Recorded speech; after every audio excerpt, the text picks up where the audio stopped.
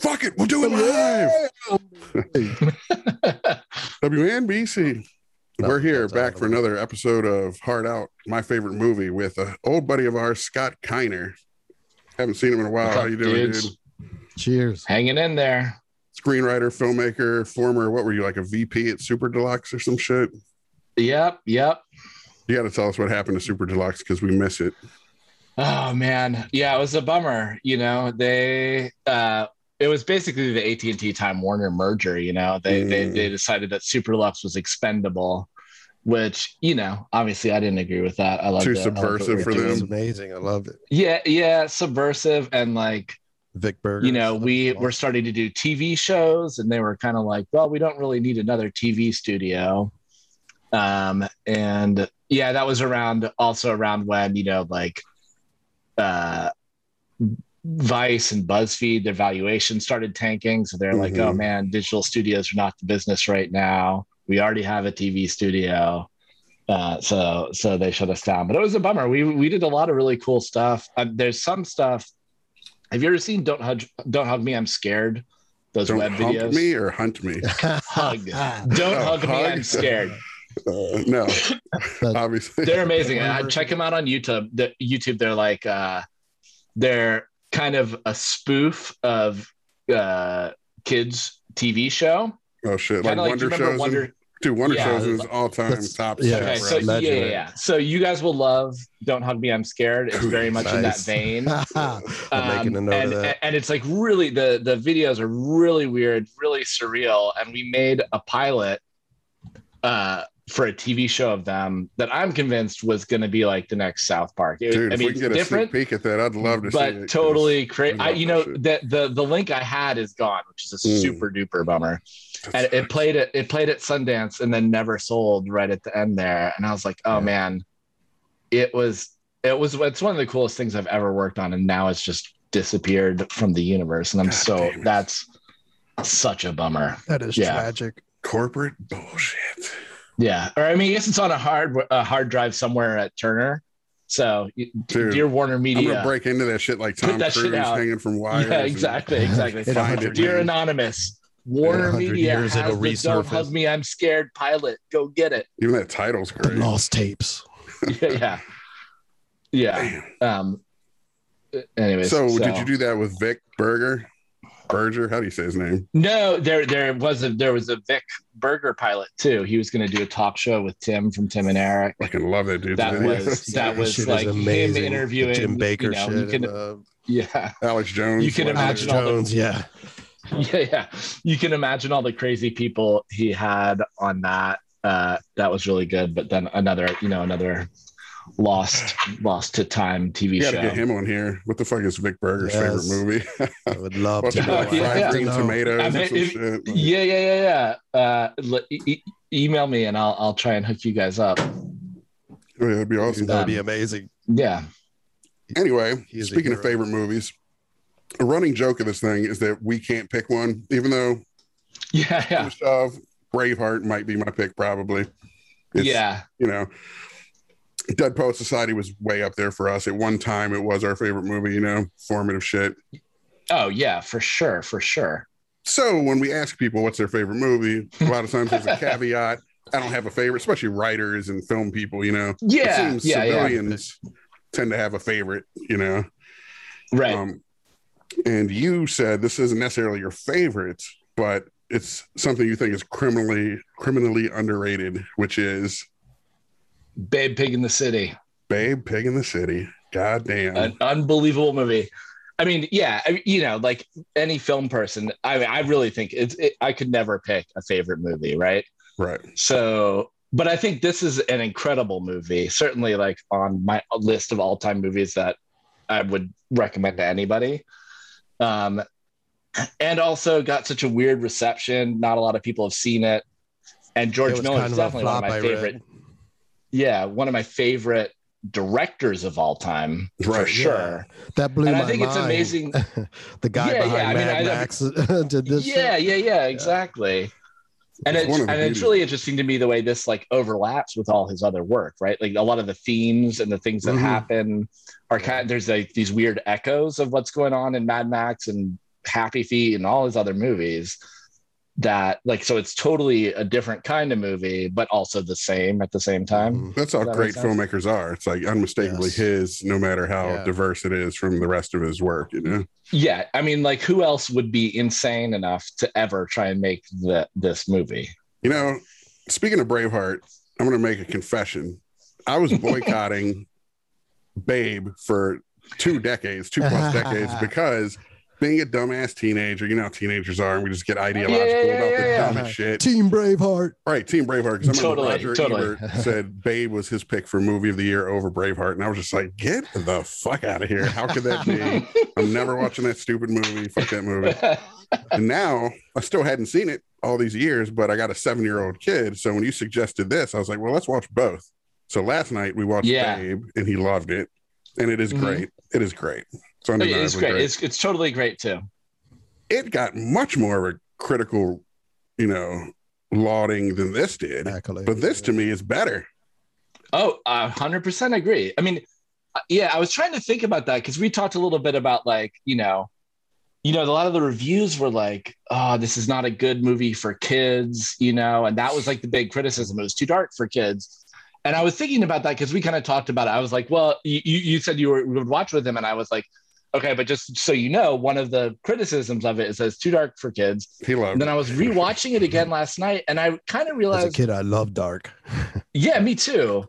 And I also kind of realized it's not really too dark for kids; it's too dark for adults. Right? Like the themes and the things that are really, really dark about it are not just the like scares that will get to a kid, but kind of like the existential dread that these animals are going through, and a kid's not going to get that. Some of the philosophical elements. Yeah, exactly. Right. I was thinking that too, that often you see that in other movies too, like maybe the Toy Story stuff or stuff, you know, you see it elsewhere where there will be jokes that just won't land for a kid because they don't even have the context to even understand like the innuendo behind it or what have you. So it's kind of still safe for a kid because they're just not even going to get the joke necessarily, you know? Yeah, exactly. And it's cool because it can be a childhood favorite that you revisit years later and it works on a whole different level, you know? Yeah, cool. Totally. Yeah, there were a couple of things in this, like early on when, you know, they were leaving the farm, the farmer's wife, what was her name, Esme, and Babe, and someone yells out like, don't worry, you're in safe hands, and someone else goes, yeah, in the hands of a serial killer or something along those lines. She works at a farm, you know, she's cutting chicken heads off all day and shit. Duck L'Orange, man, that was from the first movie. Ferdinand's great. Ferdinand's great because he's like the one who he's like the pessimist in the whole thing, right? He's always scared. Don't trust the humans. Killer society's out to get him. Stay away. And Babe's like this pure soul that's just like, I'm gonna do the right thing. Well, that duck actually gets Babe in his first amount of trouble in the first movie because this is a duck who wants to be a rooster because he realized ducks have no function. Ducks are just here to be eaten and become Duck L'Orange and shit. So I need to find a function. So he starts trying to hedge into the rooster's territory. So he's cawing in the morning and shit, but it drives Esme crazy. So she gets an alarm clock. So he enlists Babe to go through the dog door and help him take out this mechanical rooster that's going to put him out of business and make him become a meal and shit, you know? So I mean, it's full of totally forgot about hijinks and it's very episodic. You know, it's like just little vignettes throughout the first one, especially. This one much more had a through line that the first one kind of didn't. The first one gains a through line. By the end, what it's really about is Babe coming to realize that he's a sheep pig, like a sheepdog pig, you know? So he wins this fair and everything, as you saw in the beginning, Chris. How they're coming home victorious from the fair. And he's this world-renowned sheep pig now that queens want to meet and shit. But man, the first one is good, but again, this one, it is a little darker. Again, it had more of a through line. And I just love that. He didn't direct the first one. Right. And I hear he just produced it. And maybe co-wrote it. Well, I hear there was tension and creative conflict on the first one too between him and the director, and then he just took it over for the second one. The second one is much better directed, I think. It's visionary. It's George Miller shit, you know? I mean, it's this is another reason that I think it deserves to be on the list and you know, be talked about. Like, think about how difficult this movie is to direct, right? Dude. It's like Fury Road level stunts and sets. The animals, fucking animals, hurting all that right? shit. Yeah. Never work with kids. Yeah, or I was thinking that. Hats off to exactly. It breaks every rule, and like you watch it. The shots are perfect. Like every single shot in this movie is perfect. Some of them with 100 animals, and you're like, how did they pull this off? And they did it. It's CGI augmented. Yeah, the speaking and stuff. They didn't pull a Mr. But it's live animals for the most part. Yeah. I mean, 95% of it's real animals. Yeah. I mean, there's a few places where there's models or puppets or whatever. But like the little baby monkey or chimps at the end might have been. First of all, let me just say something about chimps. God damn, I love chimps. Do you remember? Was it TNT or TBS in the mid 90s did those monkeyed up movies, little promos, and it'd be like Jaws and Braveheart and Terminator. Yeah. Fucking it was like there was an 80s trend that was like the Emmanuel Lewis trend. Everywhere which way there was like the small people trend, and then there was a chimpanzee buddy trend, right? Yes. Like there were movies and TV shows and well, and one of my all-time favorite films, and I still will list it anytime someone asks what film has made you cry the most, was that movie Project X with Matthew Broderick. You ever see that? Dude. When Goliath gets irradiated at the end. Yeah, man. Dude. Another thing I love about that is clearly the people who wrote Planet of the Apes, the new version. Yes. Are like around our generation and saw Project X and cried at it because it's that movie is basically Project the first X. one especially, yeah, exactly. It's Project X, and then they just but the apes win at the end and take over Project the world. X is better because it's that tragedy. It hits you so hard when the apes win. It doesn't hit you the same even if it's triumphant, and just the execution, just not all in your face, just more 80 style limitations. And also having Stephen Wright voice a chimpanzee. Oh yeah, next on my list. That was amazing. It's like I know. It's him and Glenn Headley, who's just died. Do you know her from? She was the chick in Dirty Rotten Scoundrels. Janet Colgate, whatever. She did the voice of his wife, and she just died recently, which sucks. She was awesome. Yeah. Oh, I didn't realize that was her. Yeah. Oh, and the chick who does Babe's voice is Dottie from Pee-wee's Big Adventure. No, I had no idea it was a grown woman. I looked that up too, and I thought it'd be some kid voicing it. I was like, because she always had that squeaky voice, Dottie. Yeah, of course. Eventually, she went on and did Rugrats and shit like that, and that's how she got Babe. I think she went on The Voice singing once and did pretty well. Yeah, like got pretty deep in it too. Yeah. Dottie. I gotta watch. That's a movie I want to watch with my kid. He would go large crazy for Pee-wee. Yeah. Yes. Yeah. That was actually scary too at the time. The tequila definitely dance. Chris has a pretty good tequila dance. You got to be on a bar to do it properly though. Yeah. How old's your kids now? You got two or? I have two. I have a 6-year-old and a 3-year-old. Yeah, 6-year-old. I got a 7-year-old, so I knew they were right around each other. But yeah, they're really close. Did your 6-year-old watch this film? Pig in the City? No, he hasn't watched it yet. You think it's too dark for him? My 7-year-old dug it. Well, I don't think so. But I also I sort of let him decide, and I've been trying to get him to watch Star Wars. And he's like, no, that's too scary for me. And I was like, you sure you don't want to try it? And he's like, Scary's good. That's what kids. Yeah. He was like, nah, I don't want to. It's tittillating. And Star Wars isn't that bad, of course, compared to many. I mean, shit. Jay and I were watching fucking The Exorcist and Texas Chainsaw Massacre. Yeah. I mean, as kids. Yeah. Poltergeist. That's like 6-year-old. Poltergeist gave me anxiety for the rest of my life, dude. I had to sleep with the light on, check under the bed for the clown. I wouldn't trade it for anything else, though. I love it, man. I love it. Yeah. I have anxiety issues, but I'm glad that I saw those movies, even if it played a hand in me having this anxiety issues, because it's worth the curse. For sure. I mean, I wouldn't say I'm especially restrictive on what he can watch, but I also I'm not going to be like, you have to watch, you know. Of course. It's like, you wouldn't want to. He just watched Lego Movie, which was interesting because while we were watching it, he was like, "Oh, this is scary."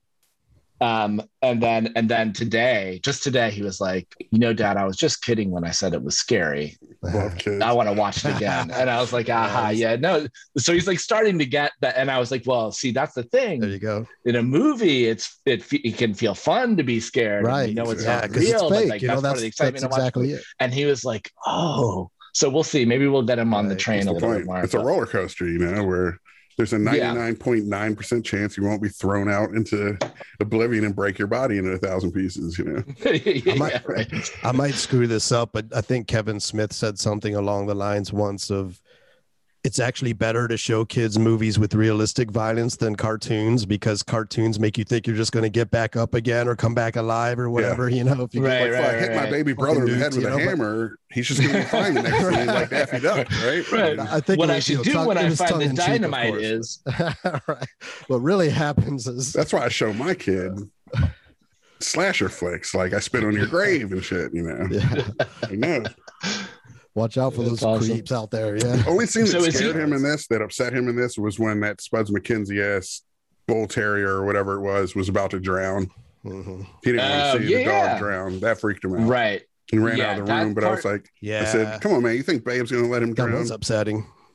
Yeah, that part is super intense for sure. Yeah. And again, the way George Miller intense as an adult. Yeah. Directed it. Yeah, it was.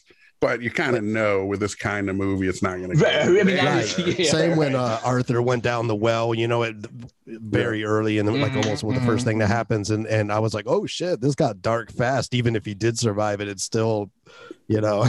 He would not have the way they filmed that shit. He should have died. Right. Yeah, that's exactly it. First, I was like, did they actually kill this dude? That's crazy, you know. But that would quickly made sure you knew he was okay. Yeah. Well, it's interesting because James Cromwell got like an Oscar nomination for the first one, which I remember Ebert and Siskel talking about it, which is great. They were really appreciative of that because he speaks so little in the film. He like sings a song to Babe, and at the very end, that'll do, pig, or whatever the famous line, you know. But it was a very quiet performance, just a lot of looks, which is true acting, you know. It's not always just That's a really good point. Yeah, it's one of the few times where a performance like that got the recognition that it deserves, you know. Like there have been plenty, but especially in this G-rated movie and shit, you know, it's not like he played a deaf mute, like some Oscar bait type shit or something. But and then I was just thinking it's ironic then that his role was so diminished in the second one. You know, it was very cool they let her shine because she's fucking amazing too, dude. Her totally. Man, good. That was excellent. See her change over the course of it, where she went from, you know, being kind of meek and, you know, modest and stuff, and by the end she'd been through so much shit. She just was a fucking badass. It's almost that theme of the wife who's just a homemaker who gets to go out and run shit for a minute, you know, rise to the occasion. And it's another one of those things is like, how did this movie get made? Right. Like somehow they convinced the studio to not have him be the main character and to let his wife be the main character. Right.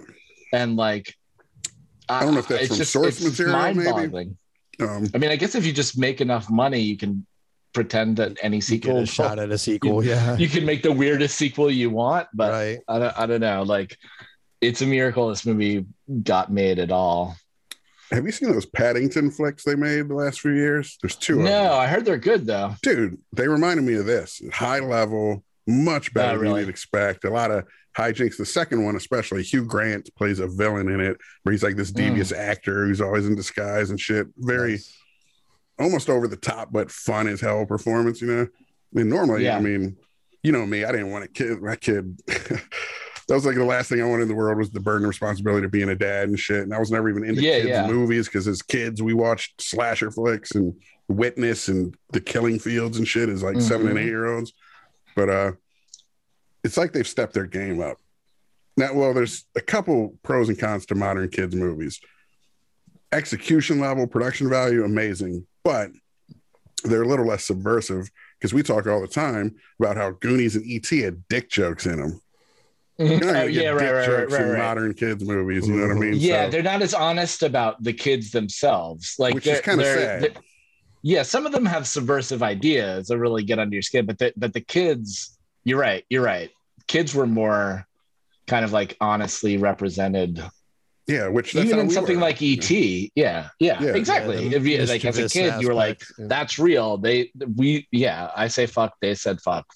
Right. that was the genius of Spielberg, kind of, is that he allowed kids. He didn't pander or condescend to kids. You know what I mean? It's kind of just showed them as these fully formed beings finding their way through the world and shit. And nowadays, so many movies are, you know, kids are like almost a different species that need to be coddled or something. But I mean, I get it, but that's probably just the corporatization of it all again, risk aversion, you know, in filmmaking. So, but something's been lost for sure, I think. It'd be, I don't feel like you can get anything like that through nowadays. Yeah, I mean, I guess, yeah, that's true. Or you can, but it's more like an adult comedy then, right? Like if the kids are real and honest, then it's like super bad and it's R-rated and or role models, shit like that, where the kids, exactly. But kids aren't going. Well, I mean, kids are, but kids aren't in theory supposed to go see. You know, it's not like Goonies was. But those movies probably resonate to them more because they're like, wow, of course, these feel like real exactly. Goonies, like if they were like that, we'd be pissing in our faces, you know, fucking gluing the dick back on upside down. Classic, man. I love that shit. Classic.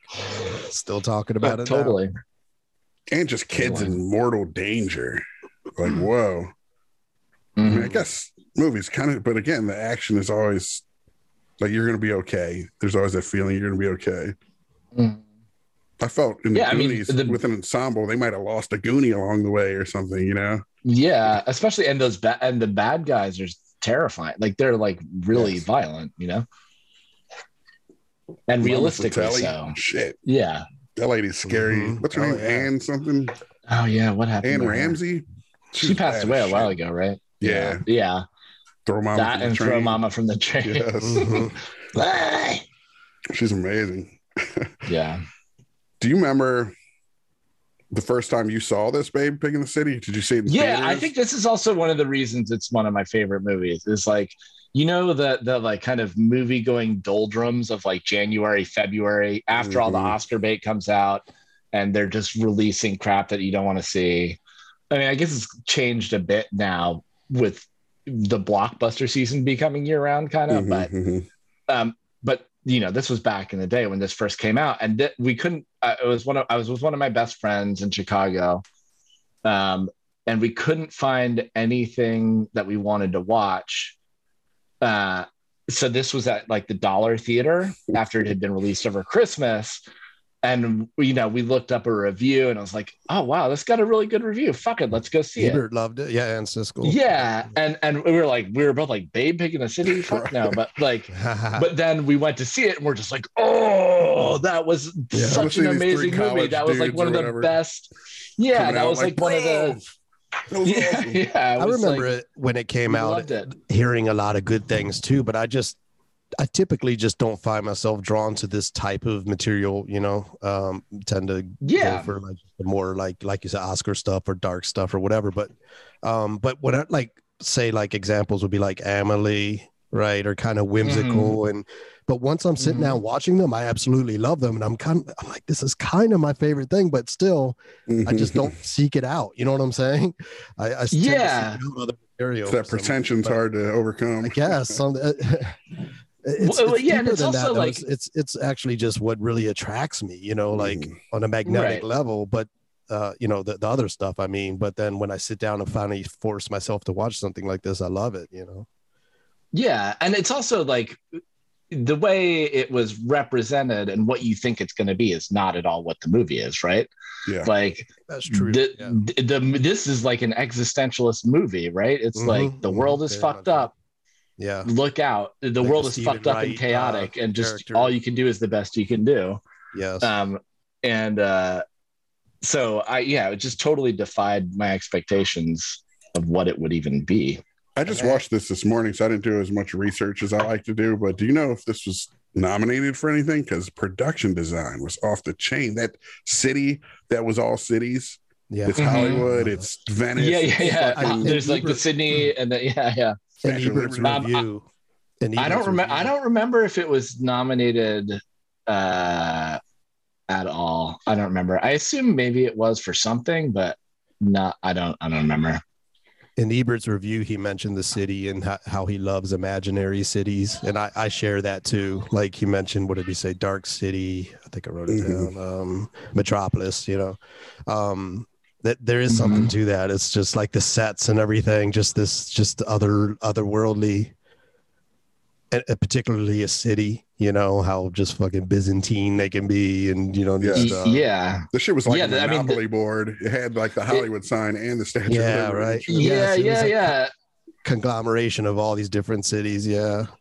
Very cool. And even all the sets, there's like the Victorian house across from their weird hotel, and then on the this canals, side, it's like there's like Venice canals, and then on this side there's like English countryside row houses. And then they basically go to Venice Beach for that big scene. Right. With the paint and all that stuff. I'd love to explore this world in VR and Venice Beach, especially. But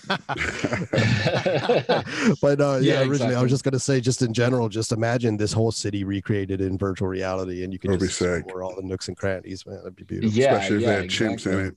God, I'm a sucker for chimps. And especially if Stephen Wright was one of the chimps. Oh my God. Brilliant. Bumper sticker. Brilliant. And I was telling my son, like, what was brilliant? I'm sorry. I was just casting Stephen Wright as that chimp, man. Oh, and just even his dialogue, his fucked up, what is that? There's some kind of term for that where you misuse words and right. idioms or something like that. Yeah, but and it's also funny how similar like that dialogue is to like the weird Mad Max dialogue, right? Like the kids have in Thunderdome and all that stuff. Like that's one of those kind of consistencies that I love, is like he always has these like everybody speaks their own weird language and has their own system for talking about whatever kind world. Anthony Burgess kind of thing. Yeah. Now you love Thunderdome, right? I think we had a discussion about Thunderdome. Once. Yeah. I mean, so I've probably seen Thunderdome many more times than this movie. I love it. Yeah, I think it's great. As a kid, 100%. I remember loving it as a kid, but when I went back and revisited all of them, it takes such a tonal turn. Yeah, it felt like Hollywood just. It felt so Hollywood, like the studio interference or something. I don't know. But now seeing this, I'm like, maybe George Miller I want to had that in him too. I don't know. Yeah. Right. That's the thing. It's like, was that a Hollywood thing, or was he like, no, he should go and there'll be a cult of kids that believe in a captain, the pilot is coming back for them, and but it was I like can see music, it being either way. It was just so like different about it. Like, another thing. Around the same time, it also reminds me, I had the same feelings with Conan, right? The first Conan was super gritty and shit. And then the second one, they just introduced all the roguish characters and stuff. And it just got jumped the shark a bit or whatever, off the rails. Yeah. I kind of felt the same with Beyond Thunderdome 2 at the time as a kid, because I was into Mad Max and I was like, this is just way too just zany, But I want to revisit it because I haven't seen it since then, really. I can't think of. I remember a few years ago trying to watch it, and I was just like, "Whoa!" It felt almost like Hook. What's her name? I mean, I definitely have a thing where like for like fucked up movies like that. Like I love Dune, David Lynch. Me too, though. Like, it's a specific tonal. It's a saccharine. It's a sugar coated almost. Like it felt way less hard hitting than the previous Mad Max movies, which again, it was totally. It helped that I saw it first, though, right? Like that was the first Mad Max I saw. Okay. Yeah. So we like saw I wasn't. Warrior first, I had no expectation. Yeah. Interesting. Yeah. And I love Fury Road, by the way. There's the fucking Fury Road piece. Yeah, Fury Road is great. Fury Road is great. I did have a thing about the like, if you're talking shit about Thunderdome, you can't back Fury Road because they're so. I mean, you can, but like, where were you? Where were you? I could have told you George Miller's a genius. Where were you for Thunderdome and Babe Big in the City? Right? Yeah. Everybody's surprised. I would consider him a genius. He's such a great filmmaker. Should be an Oscar. I'm like, dude, just go back, fucking watch Happy Feet. I haven't seen that. I haven't seen that either. Yeah, dude, the end of that movie is darker than anything in Pig in the City. Like, yeah, and it's for kids. Yeah, but I mean, you'll see. I don't want to spoil it. I'm saying I'm going to show it to my list. I'm going to have my kid watch it. I want him to see a movie with a good. Yeah, I don't think it's too dark. If he liked Pig in the City, I don't think it's too dark for him. And also, it's dark in like it's another case where I think it's probably darker for the adult watching it than the kid, right? Because it doesn't, it's because of what you're thinking about. Yeah. If that makes sense. The first one, I hear you. We might not be able to eat pork in our house anymore. I know. I was thinking the same. Are you guys vegetarians? Are you LA vegetarians? It was bothering. Wondering off the success of Babe, if pork like dropped the industry, like maybe they were responsible for the second one flopping. Yes, kept the pork industry tried to fucking. There was a conspiracy. The pork board. They shut it down. Here's another fun thing about the pigs is that's what Bartertown is run on in Thunderdome, right? They run Bartertown on the methane from the pigs. See, I don't remember that. Like, part of me is like, was George Miller like, oh shit, man, pigs are cool. I'm gonna make a pig movie someday. We should do a Cinephiliacs about all the Mad Max movies. We have to have you on for that. Yeah, I like it. Yeah. Oh yeah. I mean, I love those movies. Fury Road did feel like a crazy step up. Like, I almost was amazed. I mean, I guess it was just a matter of production value and technology and shit, because his old shit was kind of janky and just didn't seem masterfully directed to me, even shot selection wise and stuff. And it seemed like over the years, he just got better and better, man. It's pretty flawed. It was all there in the old stuff, man. It was all there. I'm just kidding, but no, I know. Vision maybe was there, but the ability to execute it as well. Of course, like he was a talented purple belt then, and now he's a red belt or some shit. You were going to say, Jay, though, about having watched it with Q and like the idea of eating pork and shit. Well, he had just asked me.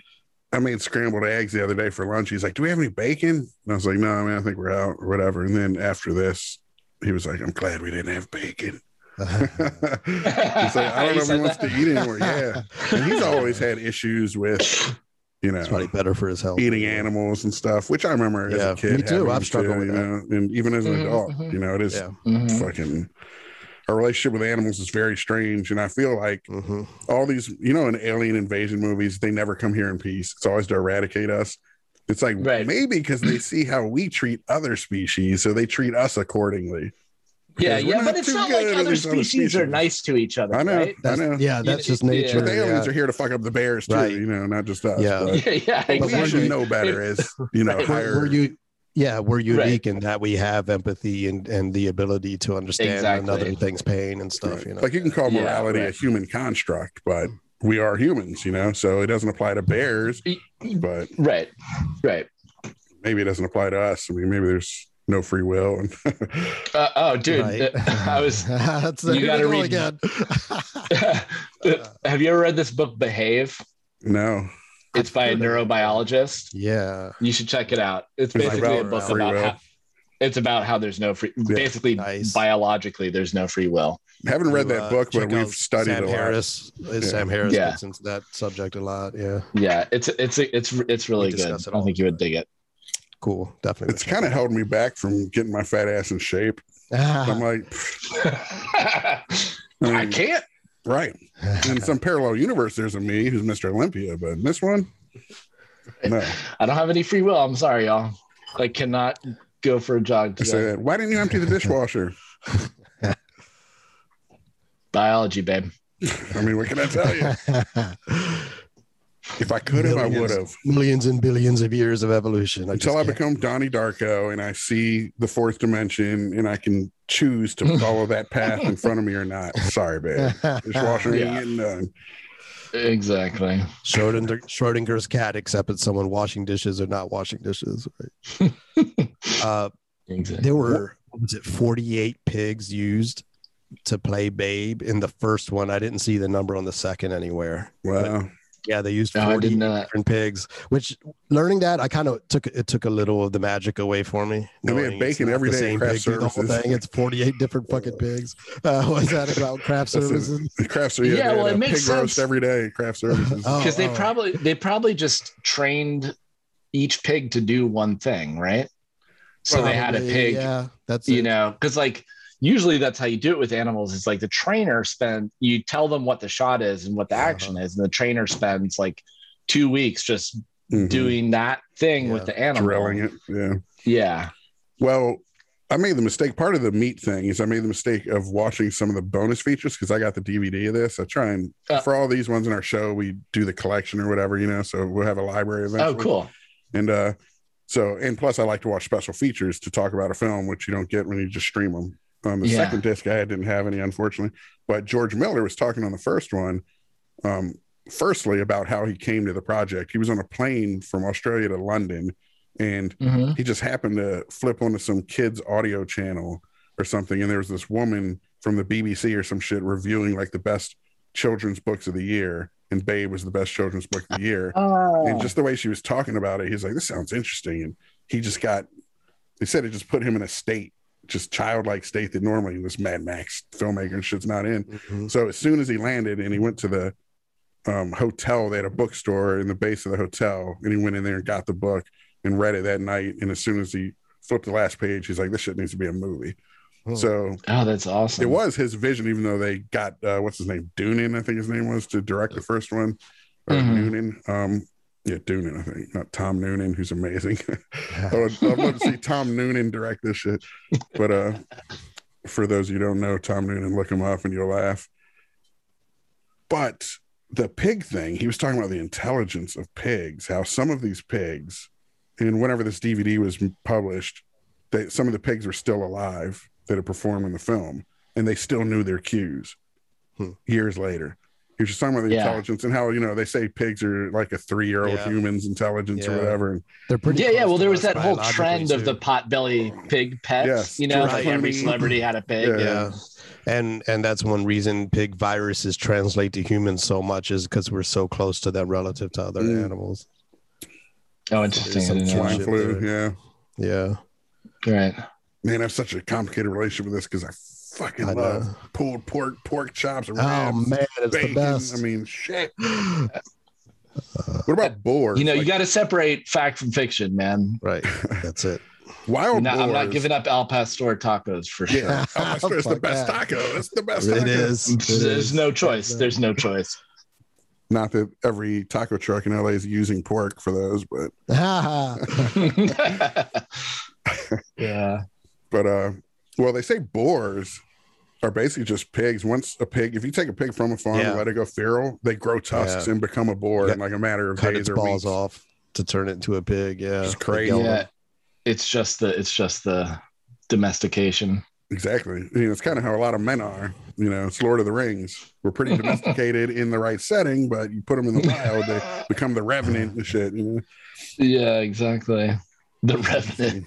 You talked about how this was one you thought was criminally underrated. What else might have been in the running for your favorite movie? Are there any others that you might have? So, you know, like the Road Warrior and Thunderdome would be in there too, you know, like. So you're just a massive George Miller stan, huh? Yeah, I love his movies, but you know, also just a lot of other things that are classics like Raging Bull and Taxi Driver and you know, like T2 was super formative for me, and Aliens. Like I watched those movies. So you like Aliens over Alien? Yeah, for sure.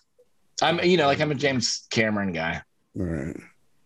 I like that suspenseful, creepy horror shit over the Marine. Yeah. I mean, Alien is definitely on this list too. But if I had to pick one, I mean, I love every Alien movie too. Like we could do this about Alien Resurrection. You know, like I think that movie is also totally underrated. One? What's the guy who made Amelie? What's his name? Yeah, exactly. It's the one he did. Is that the latest one? No, I get lost. Or no, was it the last one? I mean, I think it was the last one before Prometheus. Oh no! Oh, there's one after Prometheus. That's right. God damn, what is that one? I have it. I have like the latest one. You mean right? Like the very latest. Covenant, was it? Covenant's the newest.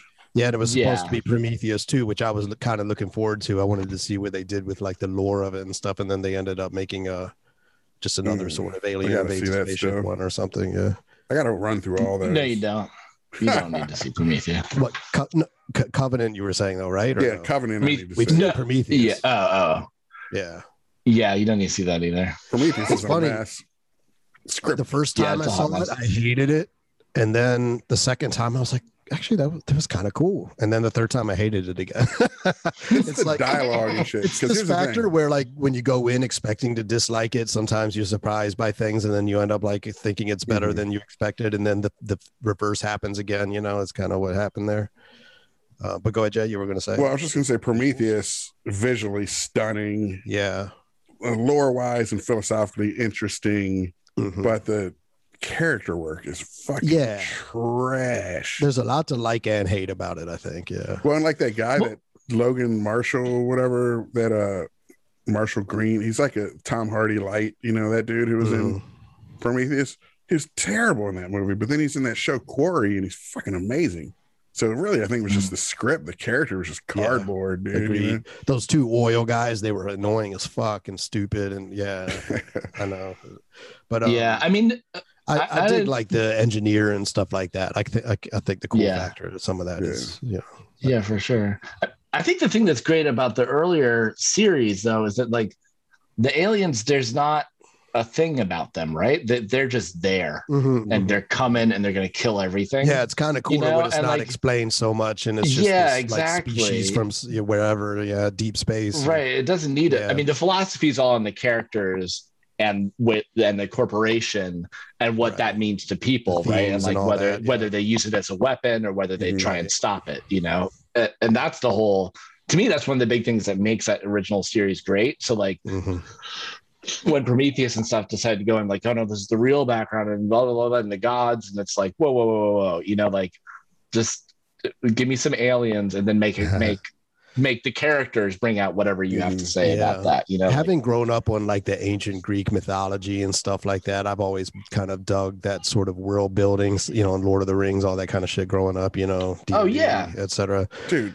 That's I think where some of that still appeals to me. It's usually mishandled, but I still am drawn to that kind of stuff. I mean, I've mythologies and shit. I mean, I love world building too. I'd say like one of the most consistent things like of favorite movies is that, right? Like it has to be a movie that takes you into some completely other thing, some completely other world than where you are. Like that's really the thing I love that movies can do, but you know, like recreate dreams and take you somewhere where that you know, mind blowing.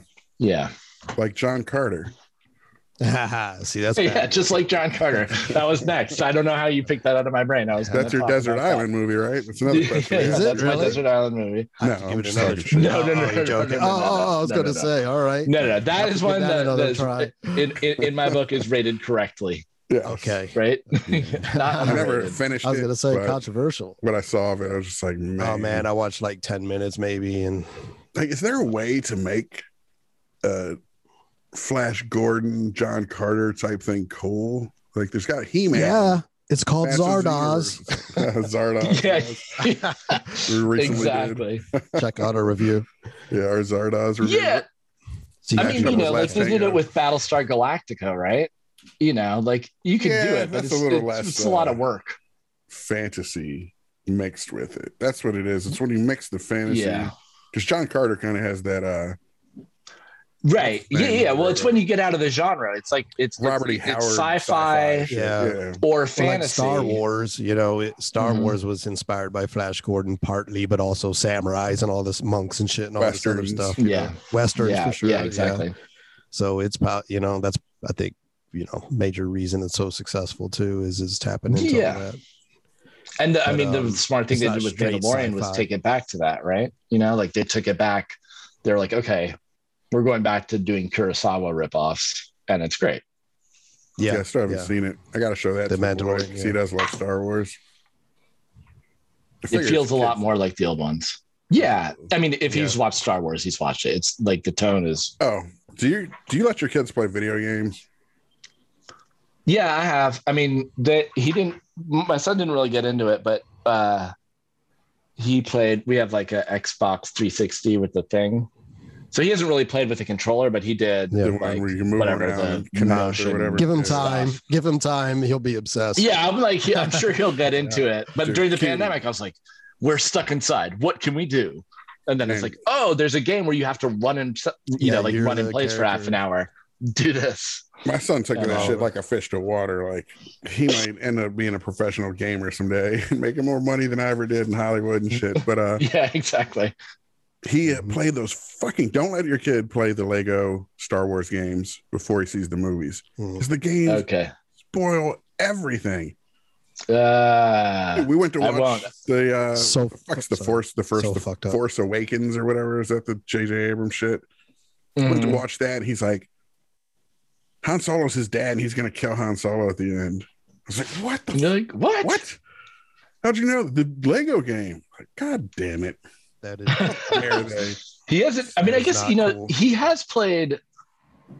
He plays games on the iPad, like so. Like there's like PBS has a games app where you make robots drive around and stuff like that. So he's played some of that stuff and shit. Yeah. I mean, I know. Yeah, and I know he's gonna get into it. He's definitely into the iPad and stuff. He did the craziest thing the other day.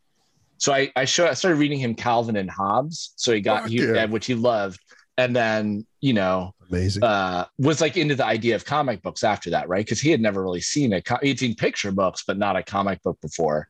And he came in one day and was like, Dad, look, I made a comic book, but it was videos that he had taken on his iPad in order. And I was like, holy shit, you just made a movie. And he came up with the idea, right? Like, I never told him how to do anything. And he just did little videos of himself being like, no, I'm going here. And then another video, no, I'm going here. Because he thought of it like the frames in the comic book, he just played them in a row.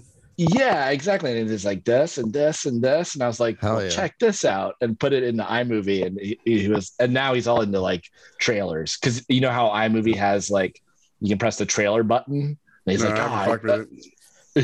it's like an auto setting where you just press on it and it will make a trailer and film you, and it's like tomorrow, whatever. Oh shit, that's crazy. I'm gonna have to take you onto that. That's great.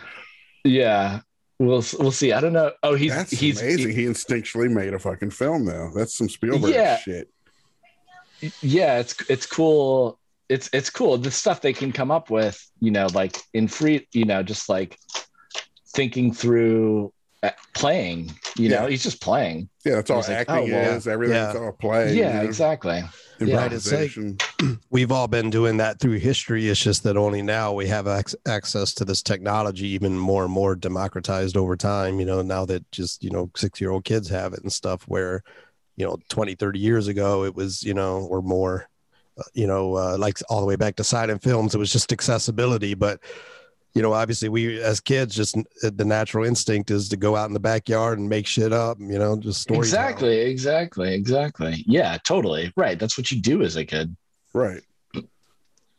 Playing doctor. It's like playing the scenes for porn. No, I'm just kidding.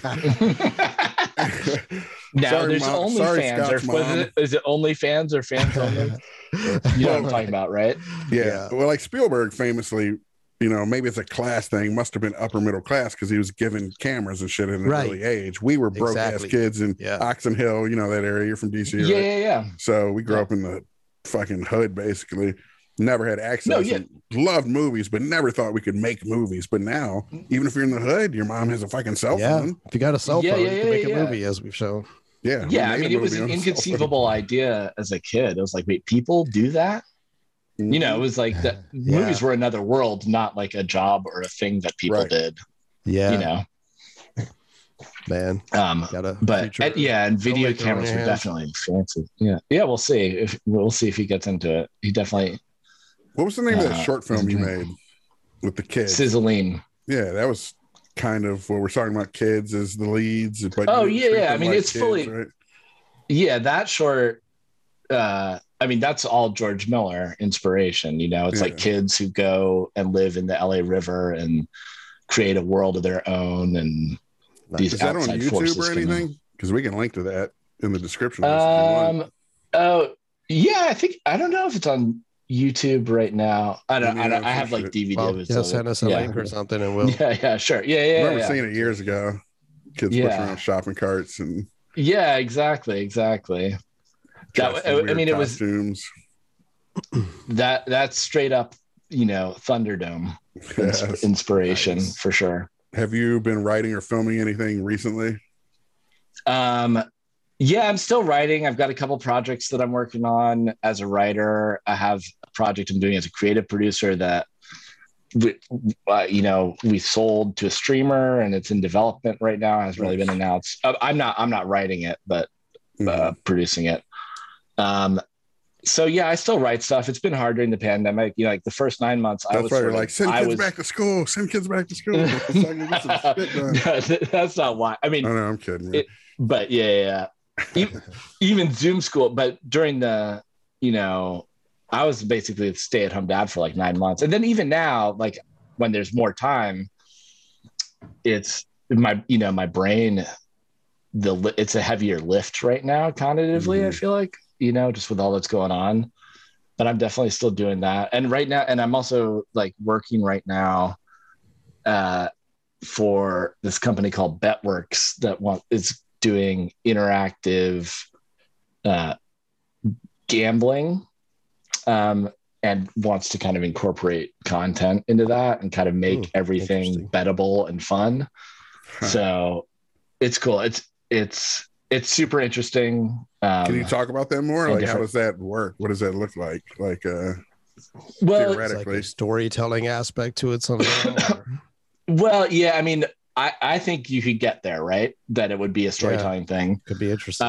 Like choose your own adventures where you bet, and if you're right or wrong, exactly. All kinds of stuff. Like I think those are the potential themes and shit. That are coming down the road, and that's the stuff that's really interesting and fun to me. Is that you could make basically any kind of entertainment bettable. There's a lot of regulations to get there. Like you have to get any bettable game approved by licensors, which is the big barrier for that right now. So right now it's mostly sports stuff, right? Like all sports basically right now, their new business model, since TV revenue is going down, is we're just going to have betting and have betting partners. And they've opened that up a lot too with DraftKings, with that kind of shit. And and NFL, also I think was introducing some kind of gambling. Everybody is, because the other big thing that happened is in 2018, the Supreme Court. Before 2018, Nevada was the only place where you could legally gamble. But there's a big Supreme Court case in 2018 that made it basically legal anywhere. Right. And so since then, about half the states have legalized gambling. And the expectation is that pretty much all of them will eventually.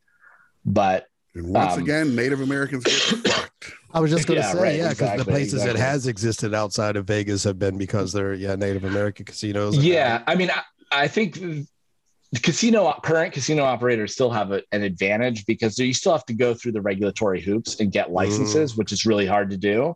And they don't have to. I guess, the people who have casino licenses already are crushing it. Because they basically, it's much easier for everybody to run their gambling through them than to try and get their own license, kind of.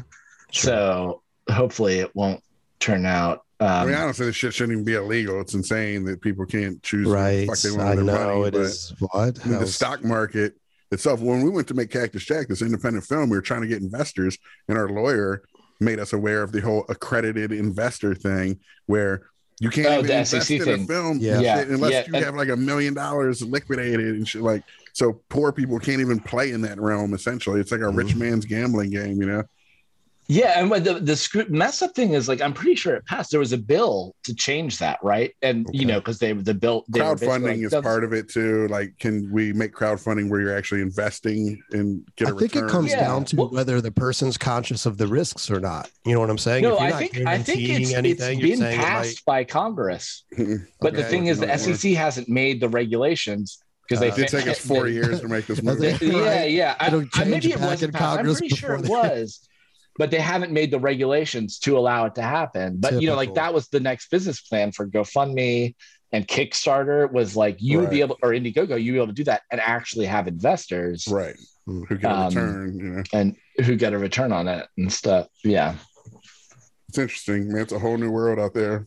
We came up in a very weird time with the internet is trying to make it in Hollywood. Like, I feel like if we came up in the 70s or 80s, we would have crushed it. First off, story sensibility wise, etc. But also just the model was so much, I wouldn't say at all it was a meritocracy. Of course, still nepotism and all that kind of bullshit. For sure. Networking connections. But it just seemed that they made more movies. They made more low budget programmers type movies, you know, just thrillers, etc. And eventually the IP game took over.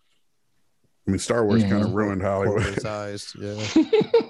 It really, like, merchandising. If we joke all the time about the kind of shit we write, like Mechanicsville, the cereal. That shit ain't happening. You know?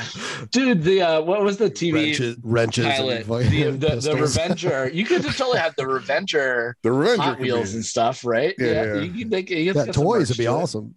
Yeah, that was the one we had with the Weinsteins. Luckily, we got the rights back, you know, shortly before Harvey shit hit the fan. But we actually had Escape Artists, you know, that company. They wanted to take it back to market, but we were developing it with them, and their notes started just shifting it so much. We just said peace, which pissed them off. Apparently, they won't return our manager's calls now. But it's weird how that happens. Hey, man, sorry. No. I mean, no. I'll respect you guys to do that. Yeah, it's a matter how you want to spend your time, pretty much. Right. So yeah, we're looking at turning it into a feature, though, because TV. Yeah, it's a great idea. Right. And you know, like the show, that show. I remember reading the pilot. That show, it's like, there it is. Yeah, it was sick. Dude. Like, let's go make this. It's not like, let's redevelop this. It's like, okay, no. Right. This is the thing we're trying to do. Let's do it. And make a great graphic novel too, which we can't probably reveal too much, but we're doing some stuff on that side too. Yeah. Oh, sweet. Yeah. That's awesome. Development. Another TV project we have. That's good. Yeah, become a graphic novel, and then that could become a show someday. You know, sell the IP from the graphic novel. You know, the show thing is interesting. Where are you at on TV versus features these days, as far as writing? I know you're developing TV. You know, like I have a couple. So I did a TV comedy thing with a friend of mine who's like a stand-up and improv comedian. We did it over the summer, and basically it's kind of like Drunk History, but with Nextdoor posts. So we took the craziest Nextdoor posts and had people like perform them, basically. And what we did was we made it a Zoom of coronavirus. And we actually filmed it like during the pandemic, where we had like a camera and a mic that would give actors, and they would take it in their house, and we could control it from the iPad outside. And they would so we filmed each piece of a Zoom and then cut it together, basically. So it's like this big, long Zoom, basically made up of the craziest, funniest Nextdoor posts about the pandemic. Like, you know, just people losing their minds in all the ways they did. Like, do I have to microwave my mail, and like all that good stuff. Nice. For those who aren't aware, Nextdoor is an app where people basically in neighborhoods and shit can talk about what's going on. You know, talk to your neighbors through this app. Yeah, and it's hilarious because like the least neighbor. No, I mean, there's good neighborly things about it, but like people just go crazy, and especially during coronavirus. Like typical neighbors, then, in other words. And political fights. We should all just have fences and not talk. Like. No, right. The things you never wanted to know your neighbor was thinking about, they're posting it on Nextdoor. Exactly. It's hilarious. Okay, dude. Interesting. That's great. See, I found we, you know, toiled in features for years, and then we're like, let's fucking jump in TV. It seems to be the next thing. So we had Revenger, we did, and it started moving in the right direction, but then died. And we had this other show, Incorruptibles. We got a development deal on. That's kind of hit a pause, and we're reconfiguring and shit. But the more I think about it, and we had stopped watching movies essentially for years, especially with me with chemo and then the kid and shit. Yeah, and of course. That's partly why we started this podcast, is to rekindle that romance with movies and watch more movies again. And sorry, honey, I got to watch this movie for work, you know? But I find myself kind of more back into features because it's so much less of a commitment. It's like dating versus marrying, like a TV show. If you get into that shit, you're exclusive, and it's just that in this writer's room of who knows who is going to be in there and what kind of drama that entails and shit nowadays. And it's kind of like, I just want to write specs, throw them out there. If they sell, cool. If not, fuck it, turn it into a book or whatever, you know? I love long form storytelling. I love the idea of like developing characters over seasons and stuff. That as a storyteller, I love that. But when it comes to the practicalities of a TV show versus a feature, you know, with the real world aspects of developing that over years, like Jay said, it's like a true commitment. It's a marriage, a TV show or a feature. And if something's original, Mm-hmm. it's already got so many strikes against it in terms of they're looking for IP to develop. Like The Boys is the hottest shit. Oh, The Boys is a Garth Ennis fucking comic book or whatever, you know? Yeah. And I mean, it's you know, like I hadn't done a lot of TV before Super Deluxe, but then, you know, we did a bunch of different things there. And it was, you know, the whole development I mean, we had it pretty simplified, right? We basically did TV shows like independent movies where, you know, it was like one or two writers, they wrote everything we were going to shoot, and then we went and shot it, right? And it was because your budgets are low enough to just bet on I mean, that's the only way you could afford to do it, right? There was no like right while you're going.